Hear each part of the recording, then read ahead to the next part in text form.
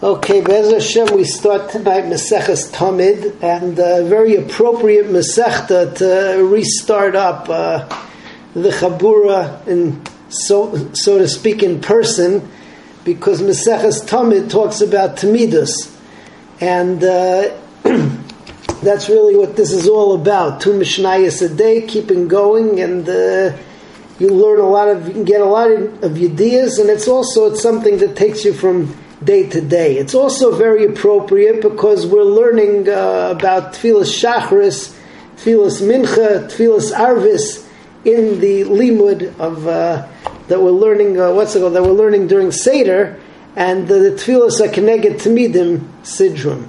So it gives us appreciation also of our Tfilas. And I kind of wish that I would have known some of this stuff before we started to learn about the Tfilas. But okay. Maseches Tamid not only talking about the carbon Tamid, it's also talking about the Avodah in the Beis HaMikdash, the Seder Hayom, and there's not so many halachas, more just like storyline as to what was going on, and a lot of very interesting things. Okay, we start off in Mishnah Aleph. Mishnah Aleph talks about Shomrim, the Leviim and the Kohanim had a din of Shmirah. They had to watch the Beis HaMikdash, even though it wasn't really necessary, it was for kavod. And there were 3 places that they watched from.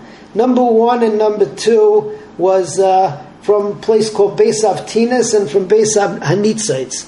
These were porches that were on the north and south of the Azara, and you would have shomrim up there. They were young and they were shooters. They had rifles, and anybody who was going to come in, so they would make sure that they would scare them away. The 3rd place was called Beis HaMoikad. Beis HaMoikad, you had a fire there. The Kohanim went to sleep there. They were like paranchas, they call them in Israel, which is bleachers, right? They were like bleachers on the sides of the room, and the Zakanim would sleep on these bleachers. The Pirchei Kahuna, who were called Pirchei Kahuna because they had like little, scraggly beards, they were very young, they would sleep on the floor over there. And there were Shomrim outside of this, outside of this house also. It was a tall house. It had a domed roof, the Mishnah says. And then the Mishnah goes on to what would happen if one of these Pirchei Kahuna would be Raya Keri at night. So it says basically that there was a tunnel going from the Beis HaMoikad underground, and it was lit with candles to the place where the mikveh was. He would go into the mikveh, and there would be a medura there. There would be a bonfire, and he would towel himself off. He would get dry. He would go back to the room, and then since he was since he was a tvul yom, he couldn't do the avodah. So the next morning, after he slept slept in the same room with his fellow kohanim, so he would pick himself out and he would duck out before the avodah, so that he would avoid the whole situation. So that's what we have over here in Mishnah Aleph. All right, Aleph. B'shloshim mekoymes hakohanim shomrim Beis HaMikdash. 3 places. Beis Avtinas, Beis Hanitzitz, those were the porches. Uve Beis HaMoikad, and in the Beis HaMoikad, which is where that fire was and they slept. Beis Avtinas, Beis Hanitzitz, hayu aliyos. So they were porches. Ve'haroivim, which is either young kohanim or the shooters, shomrim sham. They would watch from there. Beis HaMoikad, so the Beis HaMoikad, Kippah, it was a domed roof. Ubayis Gadol Hayeh, it was a very high ceiling. Mukaf Roivdim Shel Even, and it was surrounded, right, on all the walls. You had like these bleachers. V'ziknei Beis Av, and the older Kohanim, Yeshenim Sham, would sleep on these bleachers. And you had the keys, it was actually underneath a tile which was in that room. Pirchei Kahuna ish kistoi ba'aretz. The Pirchei Kahuna, so they would put their cushions on the floor. Lo yishenim bigdei kodesh. They wouldn't sleep in their bigdei kodesh. Al paishtinu makapel manichem oisim tachas rosheim. They would take off their clothes and they would put it near their heads, not underneath their heads. That was aser. Umiskasim beksus asman, and they would cover themselves over with their garments. Eira Keri la'achas me'em. If one of them saw Keri, Yetzav ha'holech loy b'mesiba alechas tachas ha'abira. They would go in these tunnels that went underneath the ground. There were neros which are lit from here and there. Until they got to the mikveh. There was a bonfire there.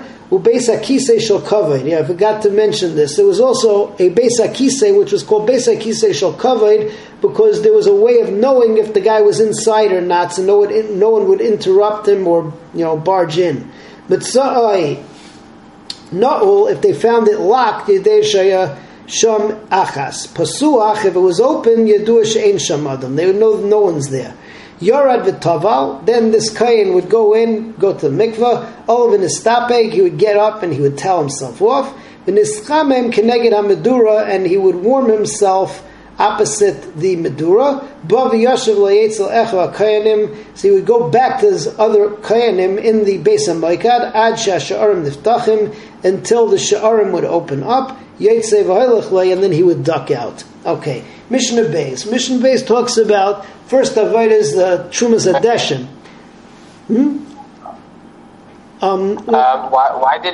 Why did he need to go through a tunnel? That was just. Why was that? That was just the way that he that he got there. In other words, would he be metame anything if he went through the Azara? Perhaps it was probably to avoid the tumah. So okay. Was it also just so not everybody will see him?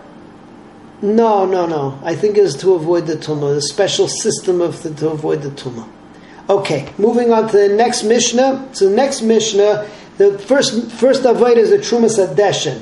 Trumas Adeshin, taking off the ashes from the Mizbeach, and whoever wanted to do it needed to get up early, go to the mikveh before the Sgan HaKohen would come in and wake up everybody.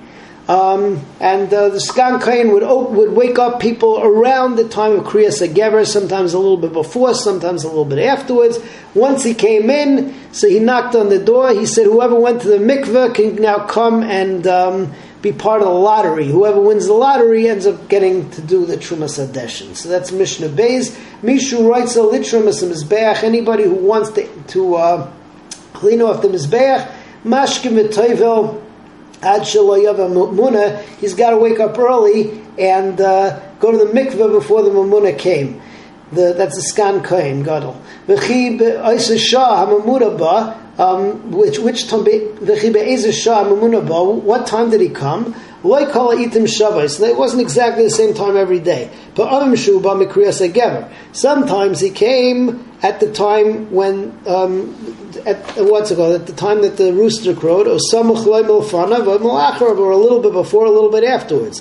Hamamuna ba v'doifek aleihem. The Memuna would come and he would knock. They opened up the door. Amalahem Misha Taval, anybody who went to the mikveh already, Yavoy ve'yafis. He should come and join the lottery. Hefisoi, they had this lottery, and Zacha, Misha Zacha, whoever was Zecha, so he got to do the Trumas Adeshin.